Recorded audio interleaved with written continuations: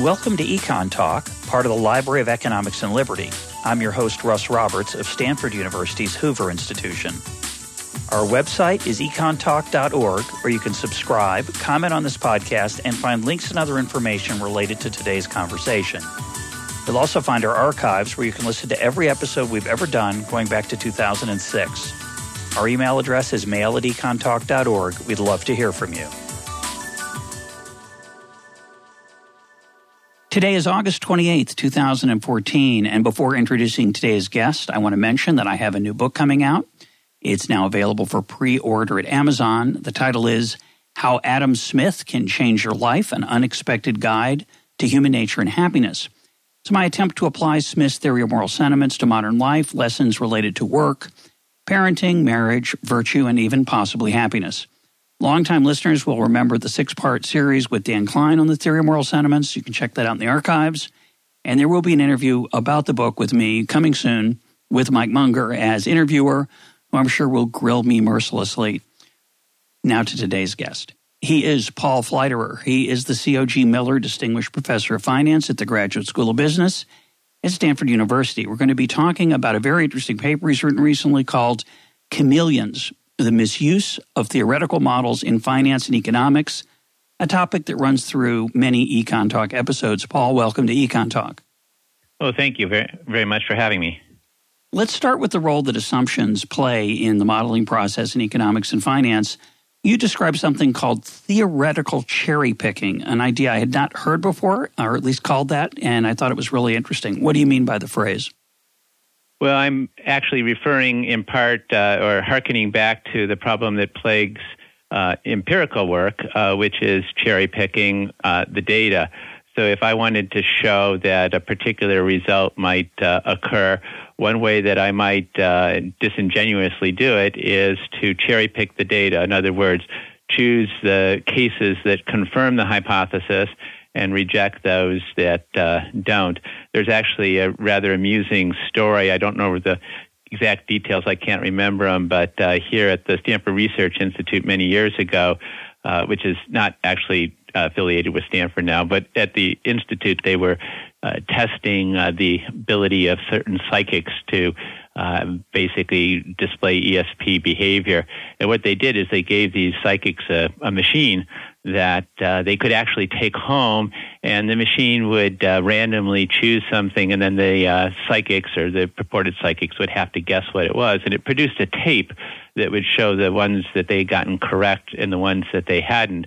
But what occurred was the psychics or purported psychics could basically take the tape and tear off the misses and keep a big segment of the hits and come back and show that they had this ability. So that's just an example of the problem, which we all know exists in the realm of empirical work. So in theory, in theoretical work, you can potentially do this as well. I make the claim in the paper, which is I make it with a little bit of qualification, that with any set of assumptions, you can produce a particular result. In other words, if you want to produce a particular result, you can choose a set of assumptions that will give rise to that result. Now, that's a little bit too strong, but almost any result that not so much. Almost any. That's probably right. I think almost any result that doesn't rely on a logical contradiction, you can make a certain set of assumptions that would give rise to that.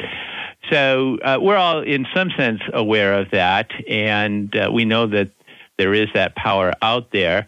But in theoretical work, what we do, I think, is give a fair amount of latitude to people developing theoretical models, because it's actually quite difficult to come up with a tractable model, and it's certainly impossible to come up with a model that embraces all the things that are going on in the world. We choose a subset of things to model, a subset of forces that we think are important, and we make some assumptions for tractability or to abstract from certain things that we think are not important.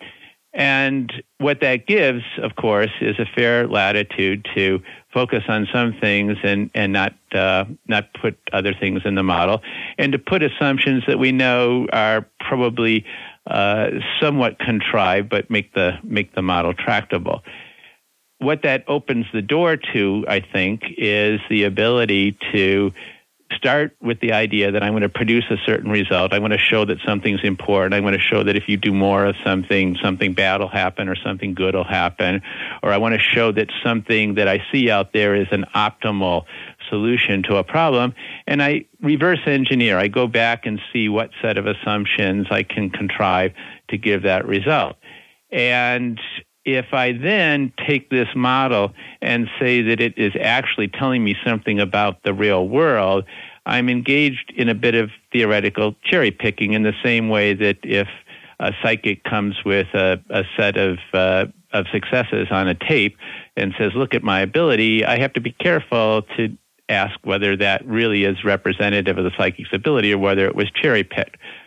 So I introduced the notion in the paper of what I call bookshelf models, which is not meant to be pejorative at all, but simply an exploration of what happens when we make a certain set of assumptions, what conclusions we get. It's basically a logical exercise.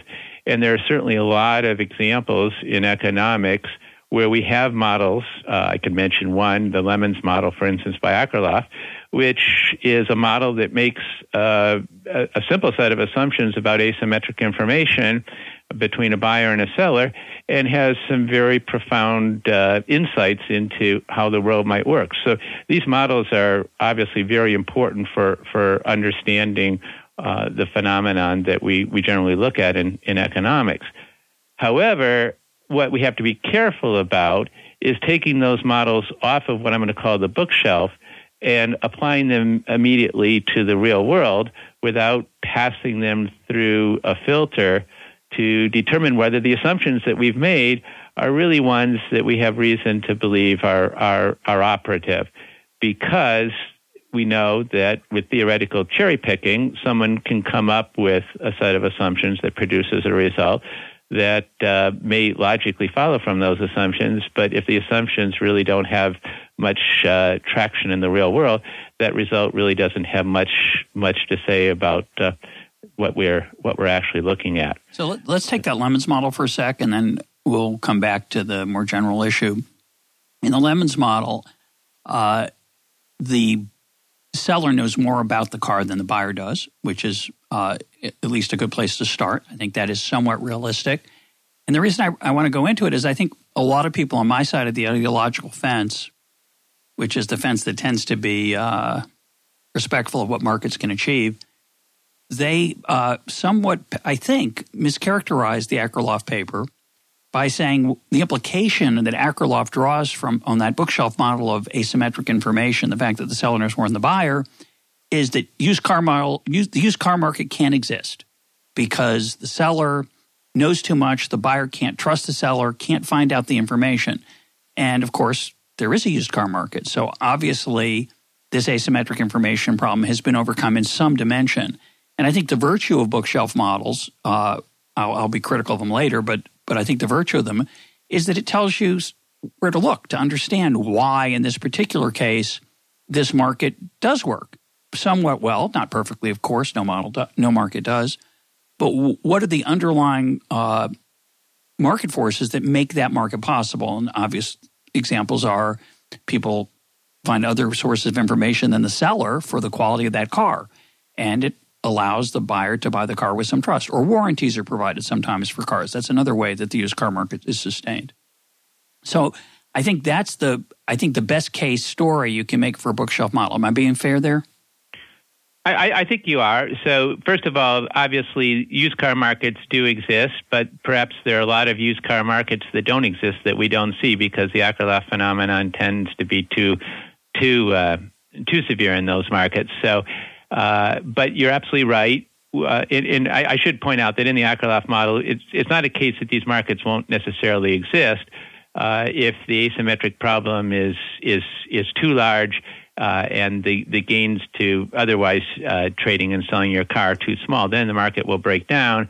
But if there's asymmetric information, but at the same time there are legitimate reasons for selling your car, for instance, for moving, then those markets can exist. So the Akerlof model is a great example of a bookshelf model, I'll call it that gets us to think about what's important and what the trade-off is going to be in terms of whether a market can exist or not, and explaining spreads. The Akerlof model certainly applies to trading in a financial market where there's asymmetric information between the buyer and the seller, and that explains in part the spreads that we see in transactions. So it opens up a host of insights, and Akerlof certainly deserved the Nobel Prize for that modeling, because it did give rise to a lot of intuitions about how the world would work and how warranties might play a role and things of that sort.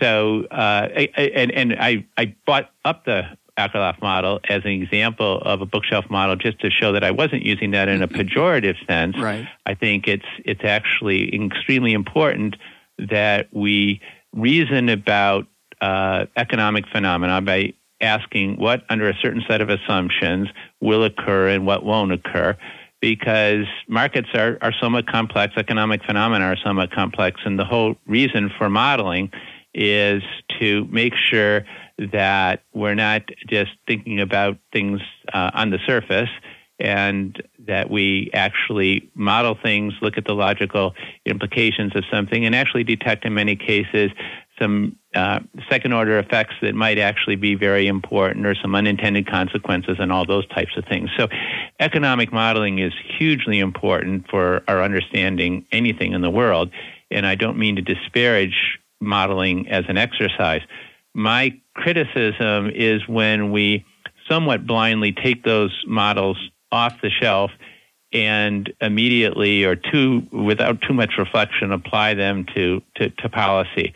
In fact, my real criticism is that there's sort of an ontological standing that some of these models have in the following sense. Someone has a model that they've written down and let's say published in maybe even a top-tier journal that shows that something can happen in a certain situation. And it's a bookshelf model because it makes a certain set of assumptions and then shows what follows from those assumptions. But it requires an ontological status that it doesn't deserve when other people in a policy debate, for example, simply say that, oh, we have to be concerned about this because X has in a model shown that this happens. Well, we may have to be concerned about that, but before we get concerned about that, or before we conclude that this is a legitimate phenomenon, we better look at that model and see if it applies to the world that we're actually interested in. Yep. In other words, are the assumptions reasonable, and so on and so forth. So what I call a chameleon model is a model that is sort of straddling two worlds. On the one hand, it's a bookshelf model. It's simply a logical exercise of seeing what follows from a given set of assumptions. But because it exists in that logical realm, then some other people, maybe the author of the model, but maybe some other people, somehow think that because this is proven, it applies the conclusions of the model to the so-called real world. And that's a big jump, because before we know that it applies to the real world, we better look at what the model is assuming and make sure that it's captured the important things that we know are going on. But what happens sometimes is when you end up challenging that model and criticizing it because of its assumptions, someone will then just basically defend the model by saying, well, it's like any model, we make assumptions, and sort of put it back on the bookshelf. In other words, say that that's unfair criticism. It's just a logical exercise that we're going through. So the model is made into a chameleon because it straddles those two worlds. One, just a logical exercise that helps to give us some intuitions potentially, and another where we think that it actually applies to the real world without really passing it through the filter that we should pass any model through, asking, are the assumptions really ones that we believe are important in explaining or potentially explaining some phenomenon. So we'll come back to that question about assumptions because we're going to talk about Milton Friedman's paper in a little bit. But I want to rephrase or reframe what you're talking about. I think the fundamental question here, and I think it should be the fundamental question of all economics, and I think it often is not, which is I take to be your point. The fundamental question is, have we learned something about the real world from this application of the model? And I think too often, first of all, it's ironic because weird. It's not just that empirical work supports the model, so therefore people claim, so that shows that these assumptions are true. It's also sometimes just a simulation within the model using somewhat realistic measures or sizes for elasticities of substitution, say, or other pieces of the model. And I find that really unbelievable that we've come to the point in economics where a simulation of a theoretical model somehow tells us something about, say, immigration or capital, taxation of capital or similar areas. So to me, I think there is a natural tendency, which I think you're pointing out is wrong. It's a natural tendency to say, well, the model predicted well. If it captured something about reality, that means that my assumptions must be capturing something about reality. And I take your big point to be that doesn't follow at all. That is exactly my point. And just to basically reiterate what you said, because you said it so well, the problem is that I can observe something happening in the real world. Let's call it B. B is a set of phenomenon or something about asset pricing, something about contracts that we see out there, the effects of taxes, whatever it might be. I see something in the real world called B. It's something that I want to explain. And then I go back and I come up with a set of assumptions, call it A1 through A10. Usually several assumptions have to be made. And I ask if I make those assumptions and then calibrate it, because I think what you're referring to this is sort of exercise of calibration. If I calibrate the assumptions, how big is risk aversion? How big is this? How big is that? And I do some simulations. Do I come up with B? Well, yes, if I have enough degrees of freedom in choosing those assumptions, this is the cherry picking, and I have enough degrees of freedom in the calibration exercise, I shouldn't be all that surprised if I'm able to come up with B. And the problem, of course, is that there's also another set of assumptions, not A1 through A10, but A11 through A22, that if I made those assumptions, or call them A prime, 1 through 10, whatever, a different set of assumptions. If I made those assumptions and calibrated those, I could probably also come somewhat close to explaining B, and this exercise could go on for a fairly long time. So you're exactly right. The fact that I can come up with a set of assumptions and calibrate those in a way that gets me to approximate what I see out there doesn't tell me that those assumptions are correct. It doesn't give me the right to take those assumptions into some other phenomenon and say, oh, this is how the world works. Now let's see what's going to apply there. I say it's worse than that. So let me take an example, and I'm going to push you. You open your paper defending models. You just about 4 minutes ago defended them again. In general, you're talking now about what you think of as the misuse of modeling. But I think the hard part is I'm going to push you back into a corner. Question is, are you going to be left anywhere out in the room, or you can just be back in the corner? So one of the obviously key issues facing economists today and policymakers is the labor market. It's not doing very well. It's not rebounded after this last recession the way I think a lot of people expected it to, would have predicted it to. And so people naturally look for explanations. There are numerous explanations based on various ways of looking at the world. And some of those are formal models, the kind we're talking about. Some are informal, really. People try to jazz them up and make them formal with some math. But basically, one set of views says there's a lot of uncertainty and people are having trouble making decisions. A second view says, well, we've distorted the labor market through a set of policies that we might like. But one of the implications of that is that because of the high marginal tax rates that we've imposed on workers and on firms to hire them, we've made it harder for the labor market to expand than normally it would. A third argument is, well, the real problem is lack of aggregate demand. We should have spent more as a government, should have borrowed more, we shouldn't have worried about this or that, et cetera. And each side is totally capable of providing evidence which seems to confirm the underlying assumptions of the model. And I would argue, even though I'm very sympathetic to some of those views and very unsympathetic to others, what's the basis for my sympathy or unsympathy? Where's the science in any of that other than cherry-picking both assumptions and empirical evidence?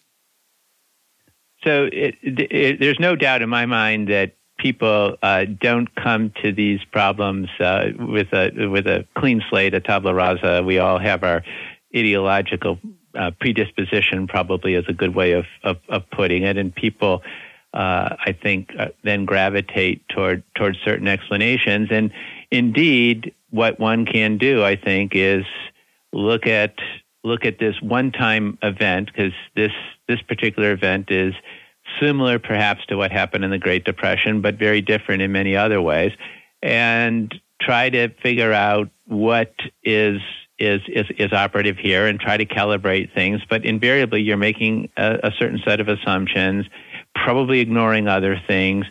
And again, I think it's exactly right that with a certain set of assumptions, you can come up with a result. With another set of assumptions, you can probably come up with the same result. And given how difficult it is to empirically test these things, we've only got one financial crisis of this particular sort. There are other ones that are maybe a little bit similar, but laws were different, all kinds of things were different. We don't really have the latitude to decide these things definitively. And I guess that makes some people say economics can't be the science that obviously some of the other sciences can be, when you can do experiments in very controlled environments and have treatment effects and hold other things constant. The one promising aspect of empirical work these days is that empiricists have gotten pretty good at looking for natural experiments and looking for cases where we can perhaps detect the directional causality. But I think it's well understood there that those natural experiments are oftentimes few and far between and not always directed at the big questions. So I've heard some colleagues of mine lament that some of the literature, the empirical literature on natural experiments, is driven not so much by looking at the important questions that we want to answer and then looking around for a natural experiment, because a lot of times we can't find one, but rather seeing some natural experiment that occurs and then doing the analysis. A publishing opportunity. Exactly. But I think that's a little bit too cynical. I think that our search for natural experiments to try to determine, when we look at, for instance, a state boundary where the law is different on one side of the state boundary than the other, and it's pretty much to be taken as exogenous, perhaps whether one is living on one side of the state boundary or the other, because one didn't locate there because of the law, we can conclude some things there. But obviously, if you look at the current debate, the natural experiments haven't decided in favor of any particular view of what's causing the situation we're in now, with labor markets being where they are, and people can hold to various weightings of how much it's due to lack of demand, government policy, structural problems that still haven't been ironed out. Technology, we didn't mention that one. Yeah, exactly. So let me take some of those natural experiments, of course, are very creative. People do some interesting work. A lot of times they have a different kind of theoretical cherry picking. It's a specification cherry picking problem and how the empirical work's carried out about those assumptions. But let me take a natural experiment that took place after World War II, which was the collapse of the size of government spending in the aftermath of the war, which Paul Samuelson in 1943 had written. It seemed reasonable at the time that if the war ended and government spending fell dramatically as it did, we would be engulfed in a major depression. A lot of other Keynesians were worried about that, but as we all know, very little happened to prevent that. The government spending fell, I think, by about 60%, and there was no recession, certainly not the worst depression. Samuelson had said it would be the worst depression of American history. There was a recession a year or two after, about a year and a half, 2 years after the war ended, but it doesn't appear to be related to the drop in government spending. So what's fascinating to me is that you'd think that failure to predict that correctly would have led people to reassess their understanding of the underlying assumptions. It did, as far as I can tell, very little changed. The Keynesians found reasons to explain why they didn't change their views and why that experiment was not really decisive, and just extremely hard, it seems to me, in empirical work in economics, maybe impossible, to disconfirm, to disprove, to reject a theory the way it is in the physical sciences.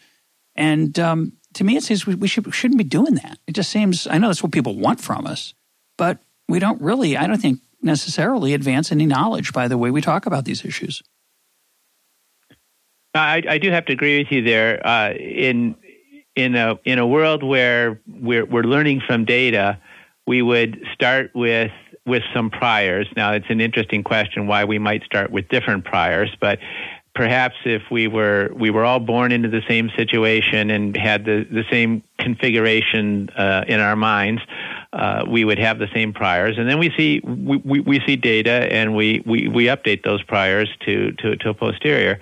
And you're certainly right that after an event that seems to contradict, and I think there are examples that all sides can give here of some prediction that was made where it wasn't actually borne out. We should presumably revise our priors and put more weight on one explanation or another, or at the very least become somewhat less sure that our explanation, which has just been contradicted, is the true one. But I think here's where you have the great creativity that we can have with assumptions. We can go back and explain, if our prior is strong enough, that our original explanation, be it Keynesian or non-Keynesian or whatever it is, if our prior on that was strong enough, then we can go back and explain why something didn't occur that we might have predicted because something else was operative, put in another assumption, and tweak the model, if you will, to produce the result that we actually observed. So that, I think, most people that would talk about the scientific method would say is not playing fair.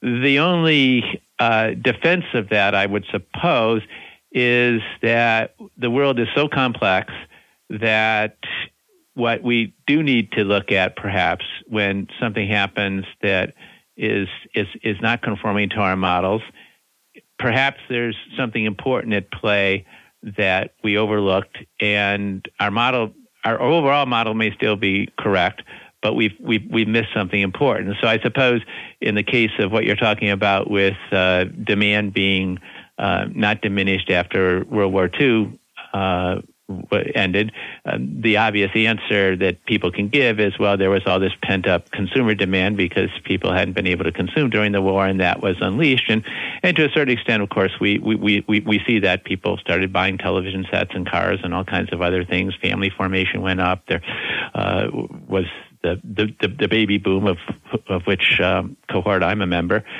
But the exercise is one that's dissatisfying if our view of the world is one that we'll never reject because we can always come up with a mitigating factor or some tweak to the model that preserves our most cherished assumptions. Yeah, the problem is, of course, that no one anticipated. It's bizarre that no one anticipated the pent-up demand.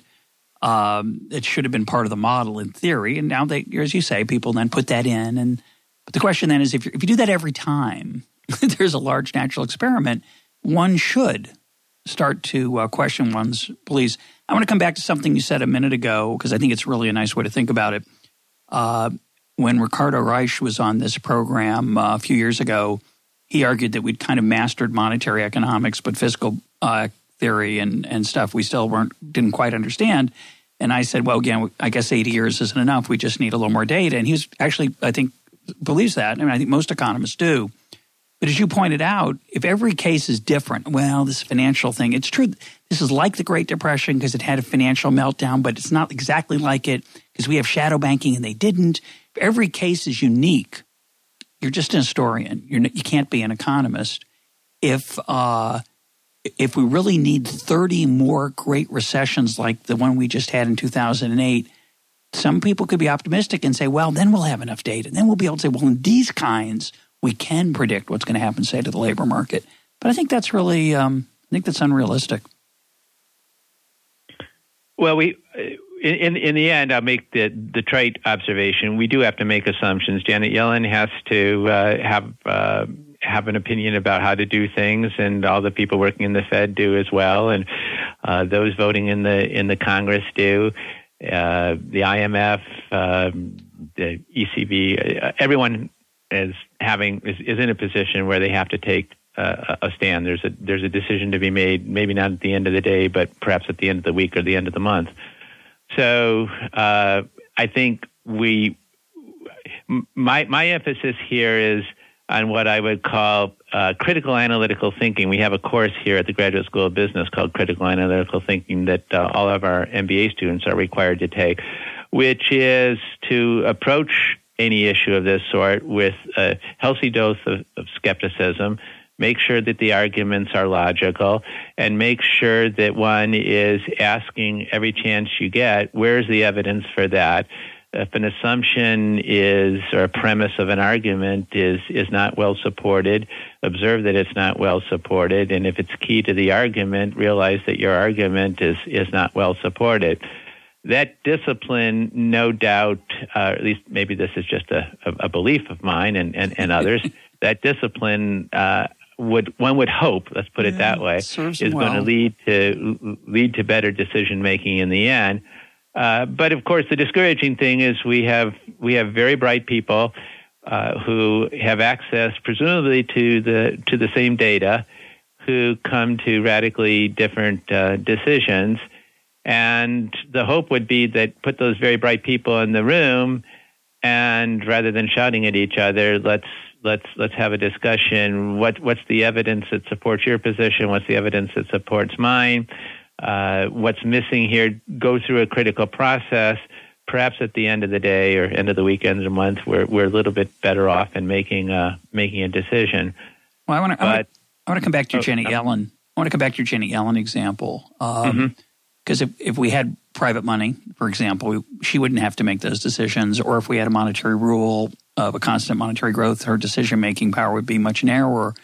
But I think the more important point in the real situation we're in now is one that I think comes out of your paper, and maybe you want to hedge it a bit, which is it's not so much that, well, she has to do something and she's got to use the best available evidence. It's the sociological tendency of our profession to endow what we do with more scientific merit than I think it deserves. So it's not so much that, well, of course she's got to make a decision and she does the best she can, but to pretend it's somewhat scientific, which I think she has to do, she tends to do, she has the incentive to do, is the problem, because it gives it a grandeur it doesn't deserve. I agree with that, but, and there's a comma there, and then the word but. I think we have to be careful that we don't go to another extreme. So I completely agree that we know less in terms of what we can conclude from evidence, the fact that there are lots of models that produce the same results. So as a logical proposition, we can't necessarily simply use logic to eliminate 9 out of the 10 models and look, oh, here's the surviving model. The others are illogical. Here's the one that works. No, all 10 of those models are logical, and yet they have very different implications.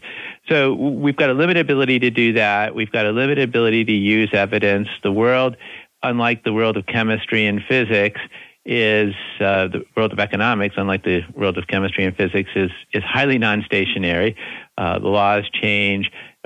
Unlike molecules or electrons, people actually think. They read what even economists are saying, and they react. So if economists say people are probably doing this, and it's going to lead to this, maybe some people read that, and then they don't act that way. They act a different way. So we've got a much more difficult problem than what the chemist and the physicists have, even though they've got a hugely difficult problem as well, no doubt. But if we go to the other extreme and say that modeling and logical thinking and particularly use of evidence is not going to get us anywhere, then I think we're just left with a complete shouting match where anything goes. I think we need to try to incorporate as much of the scientific discipline into our thinking as we can, but at the same time recognize that gets us somewhere down the road, but it doesn't get us all the way, that we can't pretend to know more than what we know. And so here's where I completely agree with you. When someone has a model with a bunch of variables, and they've got some nice tables, and they've got some nice graphs, maybe 20 graphs at the end showing what happens when there's a shock and exactly how things are going to play out. Don't forget the Greek letters. One has to look at that. Oh, Greek letters are very important. You're absolutely right. One has to look at that and realize what's behind that enterprise. A bunch of assumptions have been made that produce a tractable model. Things have been tweaked.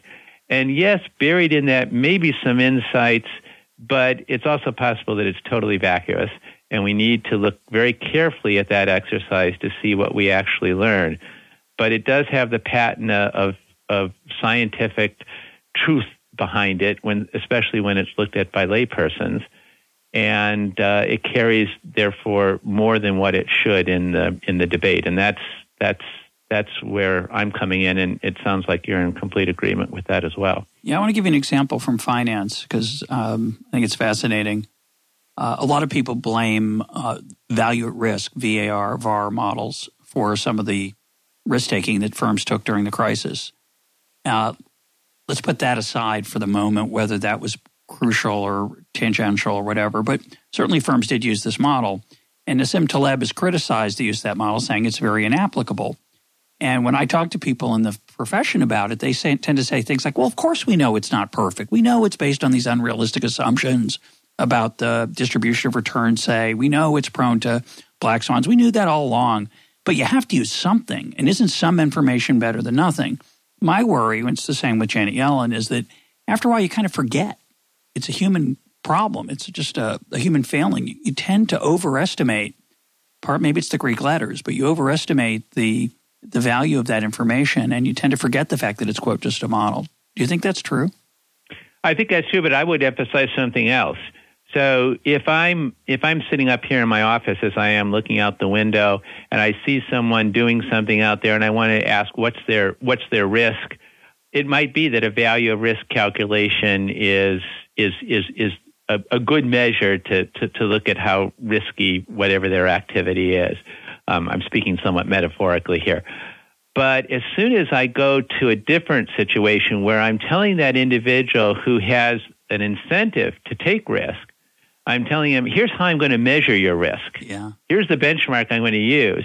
Then I'm in much greater difficulty because, as we know, many of these things can be gamed. And I think that a lot of our regulation is of that sort, where we like to have models, risk weights and capital requirements, value at risk, model risk, various models that are used to measure risk. And if we're simply standing outside and asking, let's just measure these from sort of the control tower just to see where we are, that could be problematic. But it's much more problematic when we tell people who have incentives to take risk or have incentives to deviate from what we would like them to do, here's how we're going to measure you. And especially we get people who are very, very smart, as have been attracted to certain industries, especially finance, who are very good at gaming those. So I agree with the first proposition that relying on simple measures like value at risk or risk weights and capital requirements is problematic, but it's especially problematic when there's an incentive on the other side to game the system. Yeah, it's a great point, and I always like to say, the regulatory regime said AAA is safe, and then you look around and you say, well, there's not much AAA. Well, so we'll have to invent some. So they did. It was very creative, very smart people. There's a good example. So AAA, when one is rating corporate bonds, one is basically just looking at a situation, and the rating agencies were doing that. And a corporation has some ability to change the risk of those corporate bonds, but that's not really on their radar screen. If it's Hewlett-Packard, they're making printers. They're not looking at sort of adjusting their risk, their corporate risk, to affect the rating on a particular bond. That's really third order in what they're doing. But when we talk about securitized products, as we had in 2006, 2007, what we saw was that there was an incentive to get a AAA rating or a particular rating, and there was this ability to fine-tune it in cahoots, I think, in some cases, with maybe that's a little bit strong way to put it, but the incentives aligned. The incentives were aligned. That's right, and you have control over the risk and what gets rated AAA. So, of course, what we had is everyone just getting right over the margin. And so instead of things being at the average level, we had things at the margin. and a lot of tweaking that created more risk than what you would have had with corporate bonds that were rated AAA. Of course, not too many of those left. Let's talk about Milton Friedman's classic article that's related to these questions, The Methodology of Positive Economics, a paper I read in graduate school, which I thought was brilliant and wonderful, and now not so sure. You're very critical of it. Friedman basically argued assumptions don't have to be realistic at all. All that matters is predictions. And it's not necessary that assumptions be realistic as long as people act as if they were. Talk about the as if and why it gets misapplied in, say, finance models.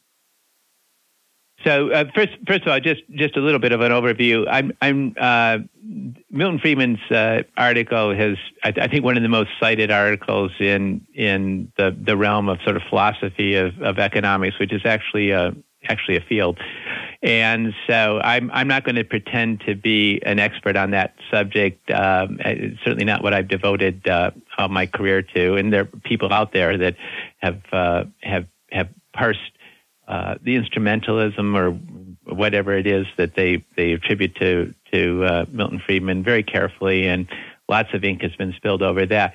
My discussion of that article was simply to say that his reasoning doesn't allow or shouldn't be used to allow chameleons to exist. In other words, it shouldn't be the case that one can simply say, oh, you're criticizing the application of a model to a policy question on the basis of its assumptions not really having any traction or any intersection with the real world. You can't do that because Milton Friedman said we don't judge models by their assumptions, but rather just by their predictions. It's that line of reasoning, or which I consider false reasoning, that I'm actually questioning. But in terms of the as-if argument, I've been disturbed about this for a long time, and at least in its use in finance and more generally in economics. So Milton Friedman introduced the as-if argument when he talked about a pool player, a billiard player, who is perhaps someone who dropped out of high school, doesn't know anything about geometry or physics, but is an expert pool player. We can't assume that he or she is solving complex problems in the dynamics of billiard balls or even the geometry of the pool table. But we could nevertheless predict what the pool player is doing when if we used those laws of the dynamics of the physics of a billiard ball plus the geometry of the table. If we assume that the billiard player was solving those equations and solving the geometry, then we could predict what the billiard player was doing. And indeed, that's right. But then it's important to ask. It's a very clever example, isn't it? It is a very clever example. About how clever it is. Go ahead. It is a very clever example. But there's something very specific about this example. I asked one of my colleagues here who actually is someone who plays pool semi-professionally, how many shots he thought he took in an hour, and just in terms of practicing. And he said probably somewhere between 60 and 100.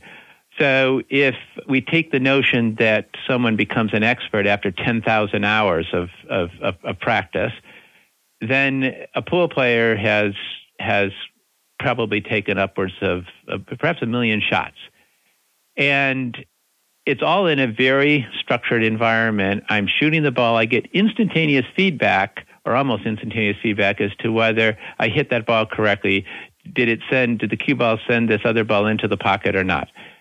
And this is true for all kinds of things. If you think about a baseball player running and catching a fly ball, it's really quite an amazing feat when someone runs and they end up precisely where they need to be when that ball is falling. And the problem that they're actually solving in their head in some way to run to where that ball is going to land and to be able to make the catch, something we see every day if you watch Major League Baseball, is really quite incredible. But again, that's something that happened because they played the game probably since they were in Little League, and they get this continuous feedback. If you don't run in the right direction, you're going to miss the ball.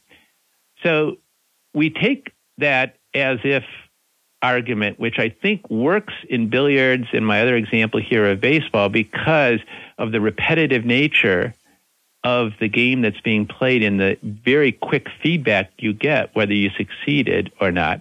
And then we look at another realm, like, and I use in the paper the example of capital structure decisions that are made by firms, although I could have used all kinds of examples. But capital structure is one area that's studied a lot in finance. How does a firm determine when to change its capital structure? Or actually, initially, what its capital structure should be? How much debt, how much equity, what type of debt? And the problem that we have is that we see firms that are very similarly situated in the same industry, similar risk, whatever, having very different capital structures and evolving in different ways. And we realize that there's no simple explanation for it.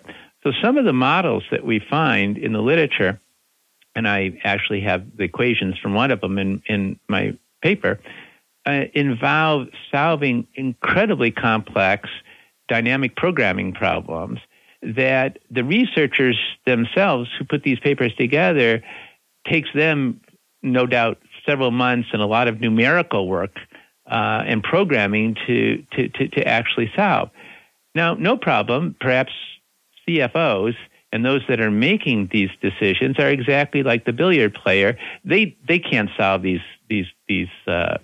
complicated dynamic programming problems, no doubt, but somehow they've learned to do it. But wait a minute, how often does a CFO make a capital structure decision, whether to issue some more debt and buy back some equity or whatever the decision might be? Not all that often, certainly not 1,000,000 times as an expert pool player would. And what is the immediate feedback that you get? In the case of the pool player, you see whether the ball went into the pocket or not. But in the case of the CFO, you change your capital structure, and do you see whether that's a good thing? Well, maybe there's a stock price reaction, but that assumes that the stock market can figure out whether that was the right thing or not, and they're solving these complicated equations. Or maybe you wait and then you see if you avoided bankruptcy, but you only get a few draws here. You don't get that continuous or almost continuous feedback. So the as-if argument is being applied in a lot of places in economics when you really have to step back and ask, wait a minute, are these situations like the pool player or the baseball player where someone's getting repeated feedback in a very structured environment? Or are these cases where someone's solving a very complicated problem in an economic environment that we don't even know how to model? And the problem, of course, is that when people try to model such things as capital structure decisions, if you put 10 so-called experts into a room, and I'm talking about academics, they come up with 10 different models. Whereas with the billiard player or the baseball player, if you put 10 experts, these would be physicists who know geometry and the fact that a baseball is going to follow a parabola. If you put them in a room, they would come up pretty much the same model of exactly how the baseball player is going to run or exactly how the pool player is going to shoot the shot. So I think the as-if argument certainly applies in some cases, but in a lot of cases where it's applied, it's just wishful thinking. We're going to solve these complicated problems because it actually is sort of fun to do as researchers, and it gives us some credibility that we're able to solve these complicated models. But asking if these really apply to the real world and people are actually able to make decisions in that way, I think doesn't pass the smell test. Well, I agree with you, and I think I never thought about this before, but if we think about the baseball problem, nobody teaches a child to catch a fly ball by saying, well, just try to take a stab at where you think it's going to land, just head toward it. And in fact, I think because that's certainly not how Major League center fielders go after a ball. What I'm told is people have actually tried to study eye movement and other things, and they make these subtle, small adjustments, just like a football player is doing the same thing for a pass. They make small, subtle adjustments in a very much trial and error way to get toward that ball. They have to start in the right direction, obviously. There's a certain intuition or gift. But nobody is solving a differential or a programming problem or any of these things, these complicated problems that we under the as-if hypothesis. Now, Friedman would answer, I think. He'd say, well, I agree with you. Of course, it's true that the CFOs don't really solve the differential equations. And it's true that we don't really understand how they make the decisions, but it's as if they do. And I think the real challenge here is that because we don't observe the full set of variables, because we really can't model, including things like what the CFO had for breakfast and the fight that the CFO got in with her husband the night before, because we don't have all the variables and the information, this is a very Hayekian point, obviously, then it's not just that, well, we don't really capture exactly what's going on. We miscapture it, and especially when those underlying variables change in systematic ways. And if we don't, again, I think the lesson here is clearly humility. I completely agree. And I think we get into this situation in part because of the following. If I want to model some economic phenomenon, what I have to do is, first of all, describe the world in which the economic agents are acting in. And I'm sure that's the best constructed sentence, but think about what the economic agents are doing, what they're attempting to do, and what the various forces are that they're doing. And in other words, describe the pool table, describe the baseball field. But of course, it's much more complicated. But what we'd like to do is once we've done that, we'd like to think that we're done. And we would be done if we could assume that the agents who were operating in that environment were optimizing, solving the problem in the same way that a physicist would solve it. Because once we've made those assumptions, everything else is just math. Everything else is just working out the implications of it. But if we step back and say, well, there's this very complicated environment that we have to describe, but then we know that economic agents can't solve those incredibly difficult problems. They're doing things heuristically. They're doing things by trial and error. But the problem is they don't get all that many trials. They don't get the same number of trials that a little boy does or a little girl playing baseball or a pool player gets. So they're using heuristics and rules of thumb and whatever to solve these problems. And the state of the art, such as it is changing. People are trying all kinds of different things. That's a much more difficult world to describe because not only do I have to describe the environment, I have to describe how agents are trying to muddle their way through it. And there are a huge number of ways to do that. So it opens up much more in terms of the degrees of freedom in modeling because I have to describe sort of the satisficing or the heuristics that agents are using. And a lot of us, myself included, wouldn't like to have the responsibility to do that. It's much easier to say, well, here's the environment. Now I'll just assume that agents have rational expectations, infinite processing power, and can optimize. And in some situations, that may not be a very bad assumption, but in a lot of situations, I think it's highly suspect. And we're, as I said at one point in the paper, because of course you would expect in a paper like this that I would say it, we're looking for the keys under the lamppost, even though we lost them somewhere else. I'm sure probably most of your listeners know the reference. Yes, no doubt. I'm sure. You look for the keys where the light is, even though you haven't lost them. You lost them in the darkness. So let me make a list of humble people. There's you. There's me. Lars Hansen was pretty humble, I'd say, about the limitations of models, the power of models, when he was on EconTalk a little while back. Your colleague and co-author, Anad Admati, who sent me your paper, I'd say is sympathetic to that. It's four of us. But the problem is, and you allude to this, is that the incentives are all toward overconfidence. So two questions. One, what kind of reaction have you gotten to your paper from your fellow economists? And two, what do you think might be done to head us in a more humble direction, besides encouraging people to listen to EconTalk, which I'm in favor of? I would be as well. So let's establish that. So let me first of all talk to the reaction to the paper. I was quite frankly surprised because I assumed that once it got distributed and people were looking at it, I expected a fair amount of pushback that I had created straw man arguments, that I had gone overboard in one direction or another, that I'd mischaracterized it, that I'd exaggerated.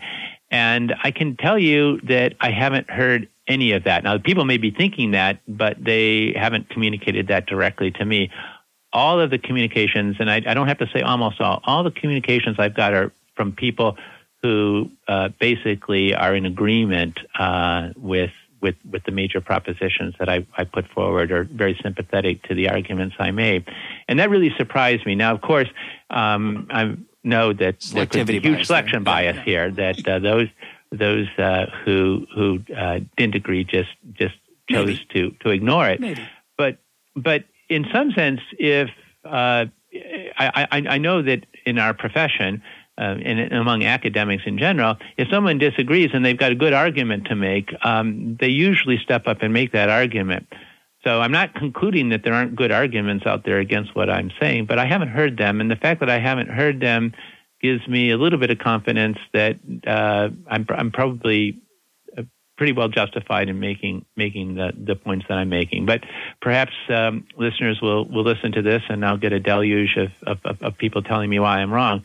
But the paper's been out there for quite a few months now, and I haven't heard anyone make a. So let me give you an analogy. The emperor is walking down the street. He doesn't have any clothes on, and we, his subjects, are cheering him wildly and telling him how beautiful his outfit is. We go back home, and I'm mowing my lawn, and I see you over the fence mowing yours, and you say, "Boy, the emperor looked pretty naked today." And you'd say, "Yeah, I think he was totally naked. I don't think he had any clothes on." And the next day, we're back on the street waving our banners and flags and cheering him. So I suspect that on the privately and intellectually, we all agree with what you said, or a lot of people do. It's really hard to act that way, though, because the reward structure doesn't tend in that direction. I think that is the issue. You mentioned that those that have the confidence and perhaps don't have the necessary humility here have the confidence to say that their model and their calibrations really tell us something. They're going to be probably given more credit than what they deserve. People want answers, and if someone can come up with an answer, especially if it seems scientific, people are going to be willing to listen to it.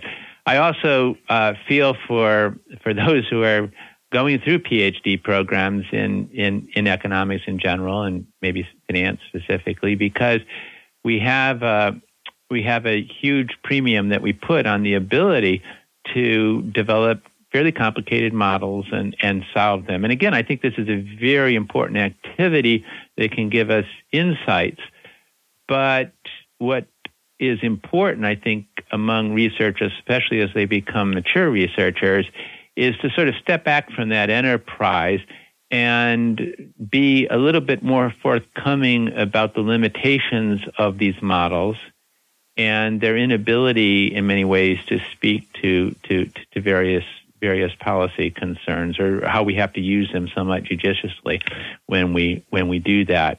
So there's a lack of humility perhaps among some who do this, but I think what really is the problem is a collective lack of humility, that somehow the economics enterprise is one that doesn't in aggregate quite have the humility that it should in terms of what we can say about the world and what we can't. But I'm going to put another comment, a but there. I don't see any alternative to the activities that we're engaged in. In other words, trying to formulate models that make sense and are well-grounded, and doing empirical work and trying to find natural experiments to learn as much as we can about the world. So I don't want to be anti-scientific here at all. I want to be as scientific as we in the profession can be, but obviously realize the limitations. And that, of course, is scientific, to realize the limitations of what you can know, and to put the right air bounds on whatever you have. And I think in many cases, both theory and empirics, we don't quite have the right air bounds on what we're saying. My guest today has been Paul Pfleiderer. Paul, thanks for being part of EconTalk. Well, thank you for inviting me. This has been an interesting discussion. I actually learned a lot from some of the things that you brought up here, and I would love to engage with anyone who wants to engage. Looking forward to that. Thanks so much.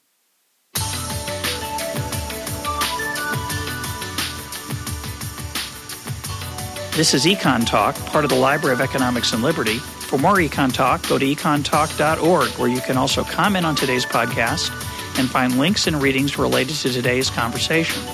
The sound engineer for EconTalk is Rich Goyette. I'm your host, Russ Roberts. Thanks for listening. Talk to you on Monday.